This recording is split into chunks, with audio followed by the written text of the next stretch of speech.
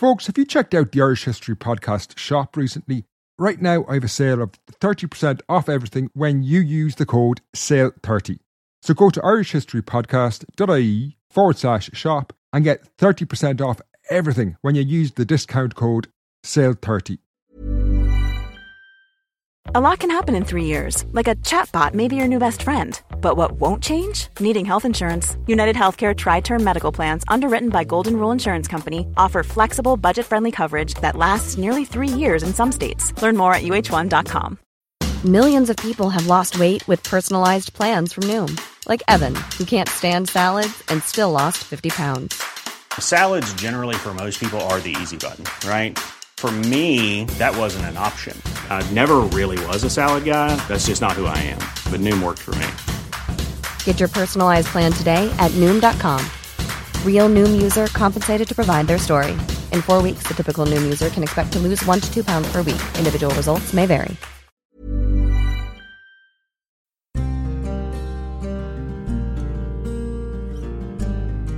Hello and welcome to the Irish History Podcast. This is The Norman Invasion of Ireland, Part 17, The Next Generation and the Conquest of Ulster. At the end of the last instalment, we saw the Norman project in Ireland face new problems when Hugh de Lacy, having settled his lordship of Meath, incurred the wrath of King Henry II, who suspected his loyalty. The show finished as 2 envoys for the king, Richard of the Peak and John de Lacy, arrived in Ireland with orders that Hugh was to travel to England and explain himself before the king. This episode picks up that story, looking at what Hugh did as rumours of treason circulated. After this, we will head to Munster, where a revolt broke out in 1182, and then, to conclude, we will travel north to pick up the story of the invasion of Ulster. Now, let us begin with Henry II, a powerful but paranoid man who saw enemies everywhere by the late 1170s. For King Henry II, while winning his throne had been easy enough, holding on to it was another matter entirely. Throughout his kingdom, he faced many scheming barons and nobles who wouldn't think twice about revolting against him if the opportunity presented itself. To make matters worse, he also had to contend with rival kings, William the Lion, the King of Scotland, and Louis VII, the King of France. Indeed, in 1173 to 1174, Henry had not only faced upstart nobles and rival kings, but also his own sons who went to war against him. Unsurprisingly, this left him a somewhat paranoid and suspicious man who saw enemies often where there were none. In 1181, Henry's suspicious eyes began to focus on his representative in Ireland, the Norman lord Hugh de Lacy. Ireland in general had been an immense headache for Henry II. Situated on the edge of Europe, the early years of the invasion had attracted mercenaries and soldiers of fortune from across his realm to Ireland. While in many respects it was good to be rid of such people, he now faced the problem that these natural schemers and plotters were all in the one territory, far from his reach across the Irish Sea. Indeed, maintaining control over what was happening in Ireland was often impossible. Winter weather ensured there was little or no communication with the island for months on end. Indeed, his officials could be put to the sword and have grass growing over their graves before Henry even heard about it. So, when, in 1181, he heard Hugh de Lacy had married Rose O'Connor, the daughter of Rory O'Connor, Ireland's most powerful Gaelic king, Henry immediately suspected treachery. This marriage had little to do with love and much to do with politics. Hugh, as the Lord of Meath, shared a nearly 100-mile frontier along the Shannon River with Rory, the King of Connacht. By 1180, both men desired, in fact needed peace, and an alliance solidified with a marriage was the easiest way to do it. While it was unquestionably a strategically clever manoeuvre on a local level, it had wider implications. Henry was always going to see more to this than just a local alliance, even if it was innocent. At the end of the day, Rory O'Connor was a potential rival to Henry's overlordship of Ireland, and an alliance between him and the most powerful Norman in Ireland, Hugh de Lacy, didn't bode well. Henry reacted as quickly as he did predictably to stop the idea festering or developing. He immediately sent 2 men, Richard of the Peak and John de Lacy, to Ireland with orders to replace Hugh, and sent him back to Henry II to answer for his recent actions. With the arrival of these 2 men, everything that Hugh de Lacy had achieved in Ireland was cast in doubt. As we saw in part 16, he had spent years fortifying and settling his lordship of Meath. But now, if the audience with Henry II did not go well, and the king thought he was plotting a revolt in Ireland, Hugh could lose everything: his lands, his title, possibly even his head. This was a key moment for the entire Norman colony, though.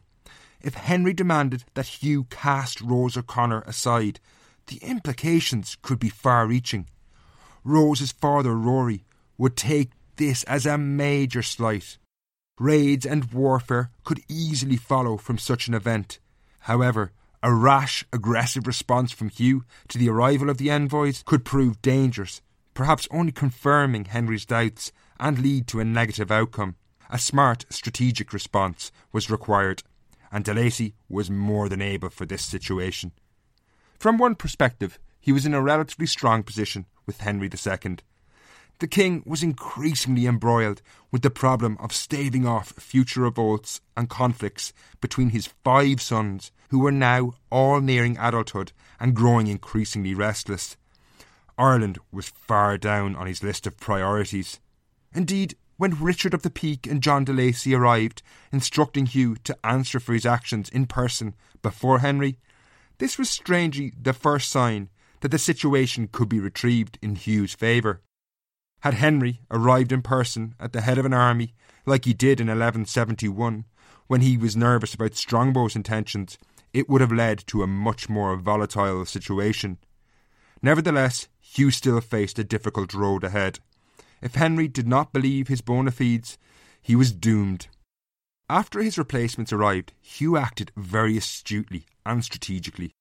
Rather than undermine the authority of Richard of the Peak and John de Lacy, he instead helped them as much as possible. While he had fortified Meath in previous years, Strongbow's lordship of Leinster was lacking similar defences. So, before he departed for England, Hugh helped the 2 men on a campaign where they built fortresses in Carlow, Knocktofer, Castledermot, Leighlinbridge and Tullow. This fortified the Upper Barrow Valley region, a key communication corridor in the Midlands. This act, however, more importantly, illustrated very clearly that de Lacy had little intention of trying to revolt in Ireland. If he had been, the last thing he would do was build fortifications for his potential foes. He then crossed to England to face Henry in person. Having displayed his loyalty by accepting his replacements graciously, the meeting went well, and Hugh convinced Henry of his loyalty. There was much in his favour that he could point to. He had fought for Henry II when his sons and other barons had risen against him. Also, there was no doubt he had helped to pacify Ireland. Nevertheless, while Henry did reinstate him, his trust seems to have wavered somewhat, because from 1182 Hugh de Lacy would not be ruling with the same degree of autonomy as he once had. When he returned to Ireland that year, accompanying him was a man called Robert of Shrewsbury, a court official who would be Henry II's eyes and ears in Ireland. Nevertheless, Hugh de Lacy had achieved a major coup for his lordship of Meath. He now had the best of both worlds, peace with the O'Connors while maintaining good relations with Henry II. Others, however, were not so lucky. Indeed, in Munster, the Normans were facing a major revolt just as Hugh returned.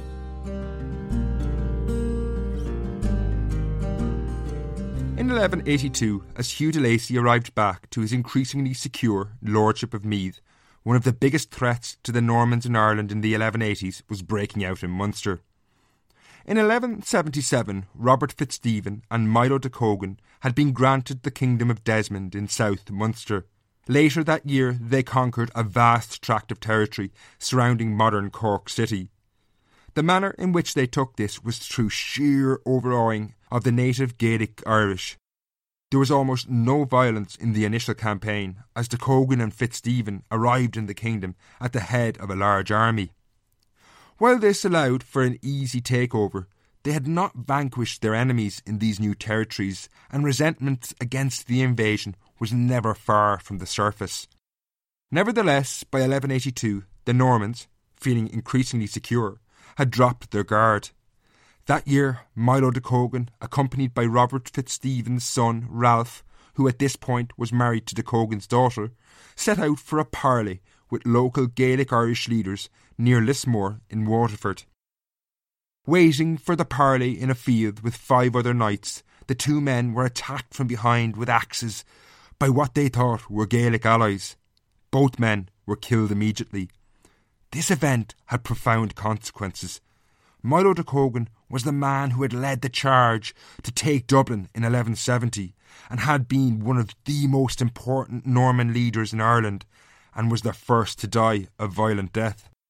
This incident, whether planned or not, now triggered a wholesale revolt in Munster.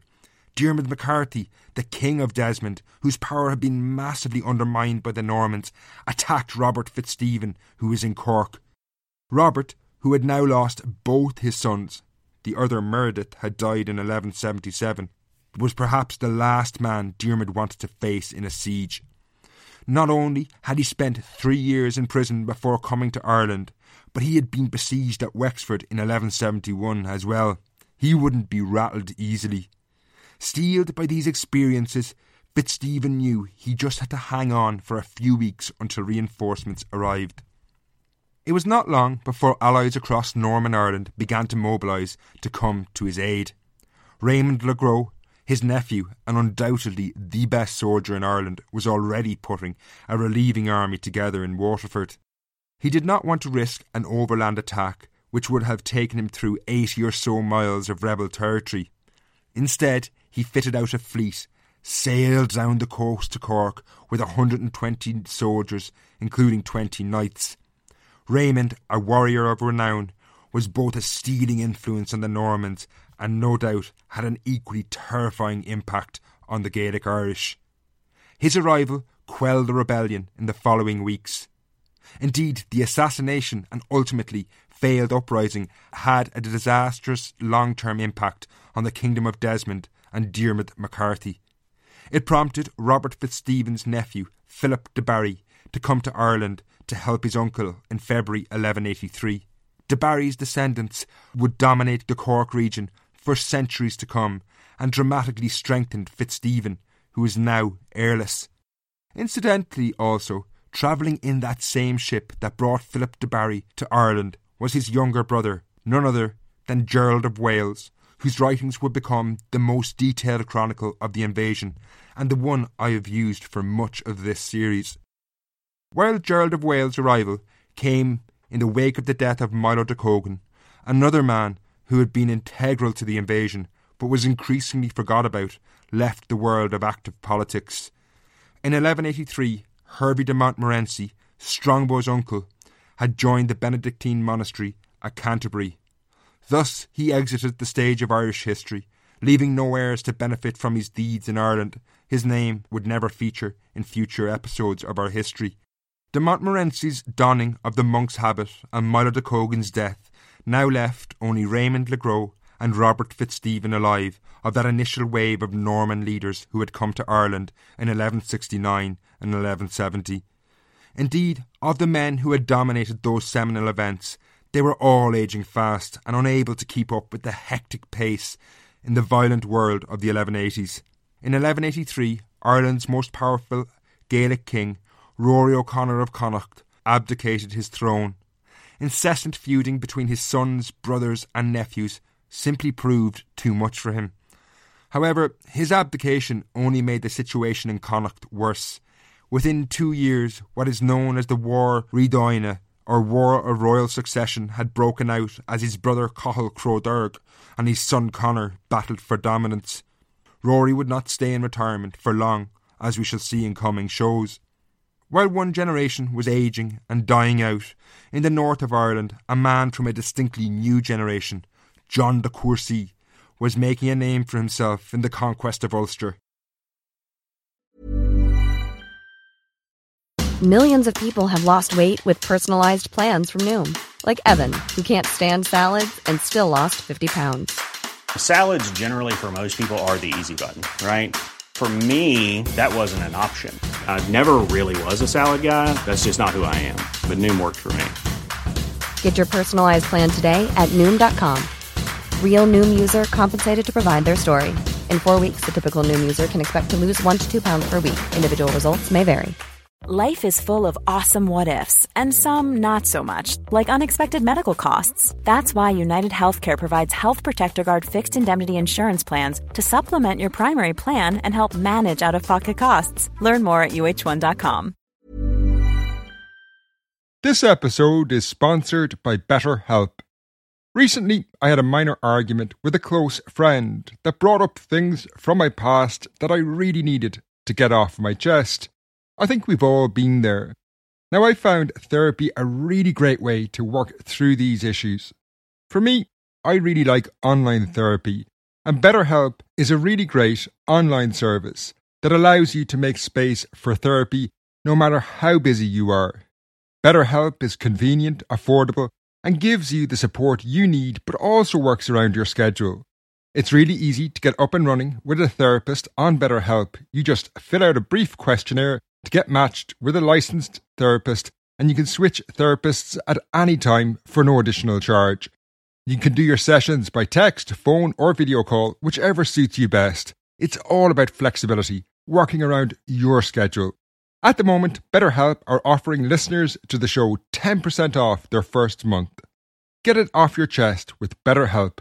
Visit betterhelp.com/Irish history today to get 10% off your first month. That's BetterHelp, HELP.com/Irish history. In part 14, I briefly looked at the initial Norman forays into Ulster. Now, for the rest of this show, I'm going to return to what was unquestionably the most impressive and perhaps iconic military campaign of the entire invasion.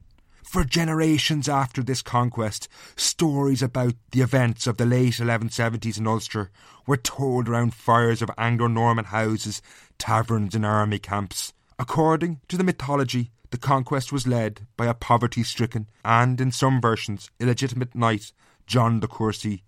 John would become the embodiment of an entire conquest. In reality, he was a remarkable man, and the truth behind his myth is no less exciting. From the outset, any attack into Ulster was an immensely difficult prospect for the Normans. As I mentioned in part 14, the heartland of one of Ireland's most powerful families lay in the west of Ulster in modern County Tyrone.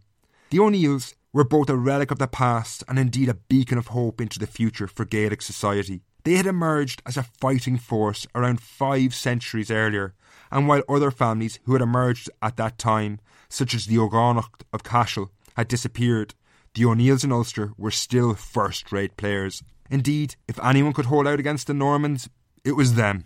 Theoretically at least, they claimed suzerainty over all of Ulster, although the minor kingdoms in the east of the province were always troublesome vassals.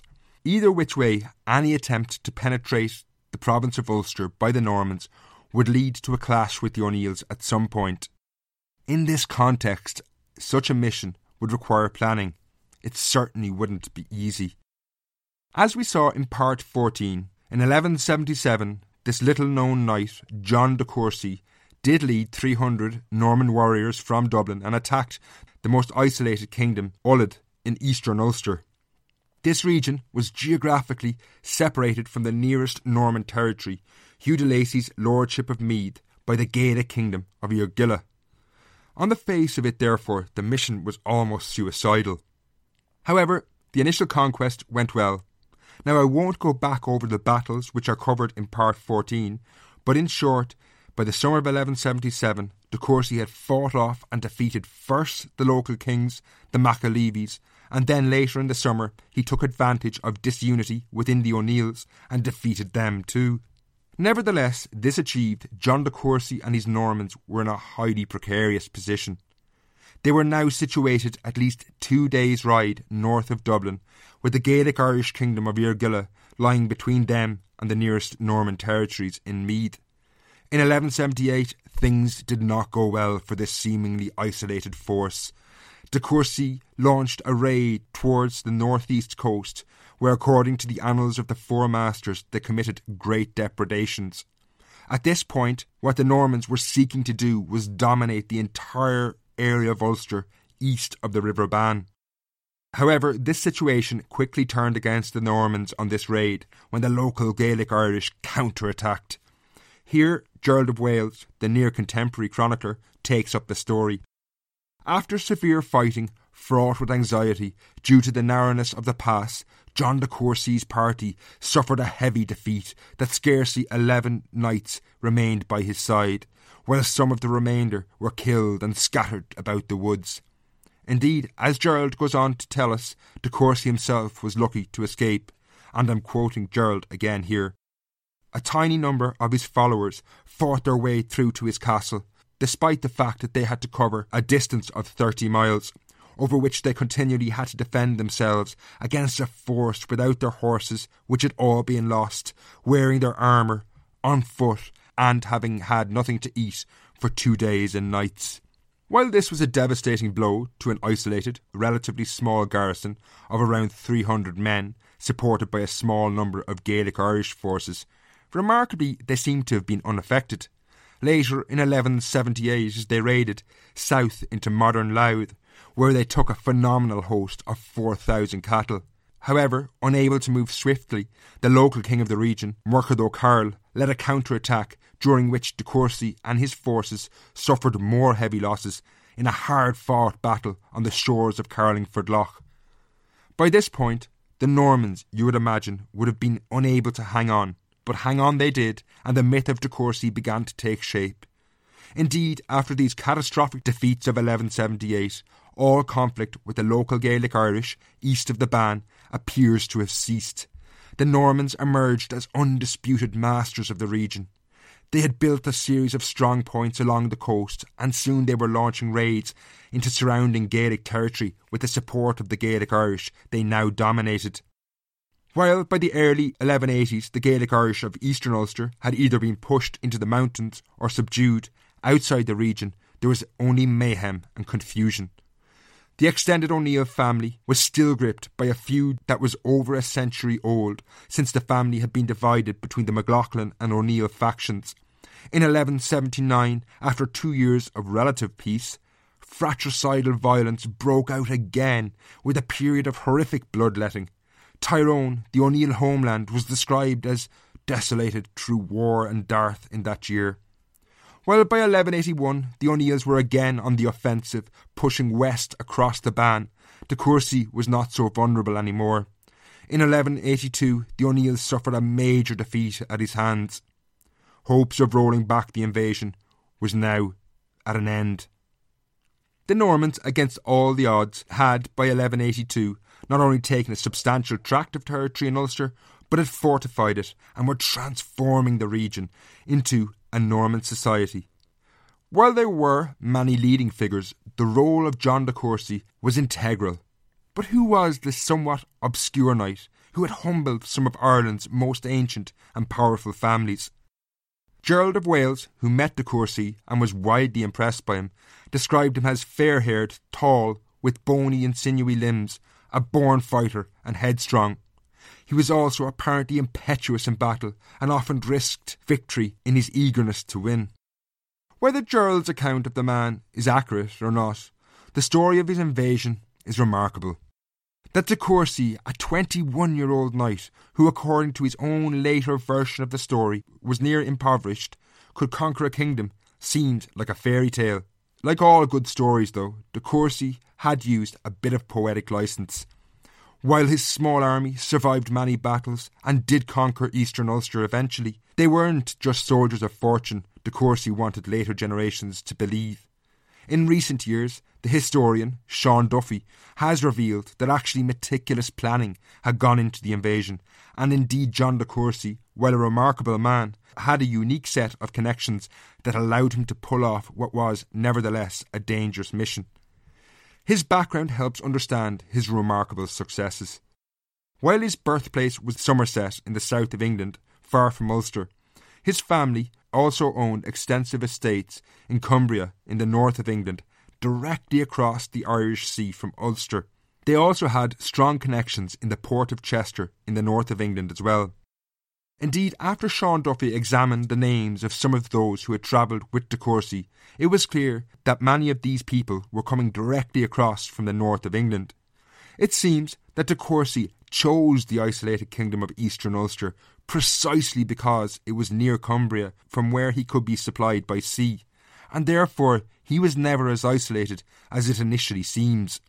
Indeed, only this can explain how de Courcy can have sustained the heavy losses he did and still hung on in there. His family possessions in the north of England would also, and perhaps equally importantly, have given him a unique insight into understanding Gaelic Ulster and the wider region.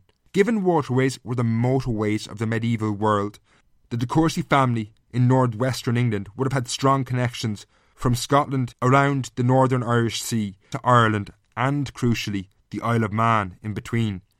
Therefore, the fact that Eastern Ulster was the weak spot in the wider O'Neill zone of influence would have been well known to them. In the coming years after his initial invasion, his knowledge of Ulster and the wider area was used by de Courcy to undermine the O'Neill connections throughout the region. The biggest threat for John de Courcy was his sea route to northern England and a fear that this could be cut off. Key to this route was the Isle of Man, situated directly between England and Ulster, and its king, Godred Olafsson. That Godred would attack John was a distinct possibility. He was, after all, married to a woman called Fingola, from one of the leading families in the O'Neill clan. However, given their long history and knowledge of the region, the de Courcys were well aware of this, and in 1180, John undermined this alliance when he successfully arranged his own marriage not to a Norman heiress, but instead to Godred's daughter, Africa. This alliance with the King of the Isle of Man not only guaranteed John sea routes to his family lands in northern England, but it also froze the O'Neills out of the region. To entrench himself further, John de Courcy embraced the traditions of Ulster. Rather than introduce saints from England for veneration, he heavily promoted St. Patrick and also the religious authority of the old Irish monastic town of Armagh. Using his prior knowledge by 1185, he had unquestionably made himself not only a major player in Ulster, but in Norman Ireland. While his invasion had begun in 1177 without much legal standing or royal permission, like so much else of what was happening in Ireland at the time, action was dictating what was legal and what was not. At the latest, by 1185, Henry II had retrospectively acknowledged de Courcy's conquests. Indeed, by this time, anything else was impossible. John had made himself into a hugely popular figure, built on his own myths about his deeds and conquests. He had a long future ahead of himself in Norman Ireland. It is there I'm going to leave this episode, but join me next time when Henry II's notorious son, Prince John, a man infamous in later centuries given his role in the Robin Hood myth, arrived in Ireland. Don't forget, if you're interested in those upcoming tours, contact me at history@irishhistorypodcast.ie. Until then, slán.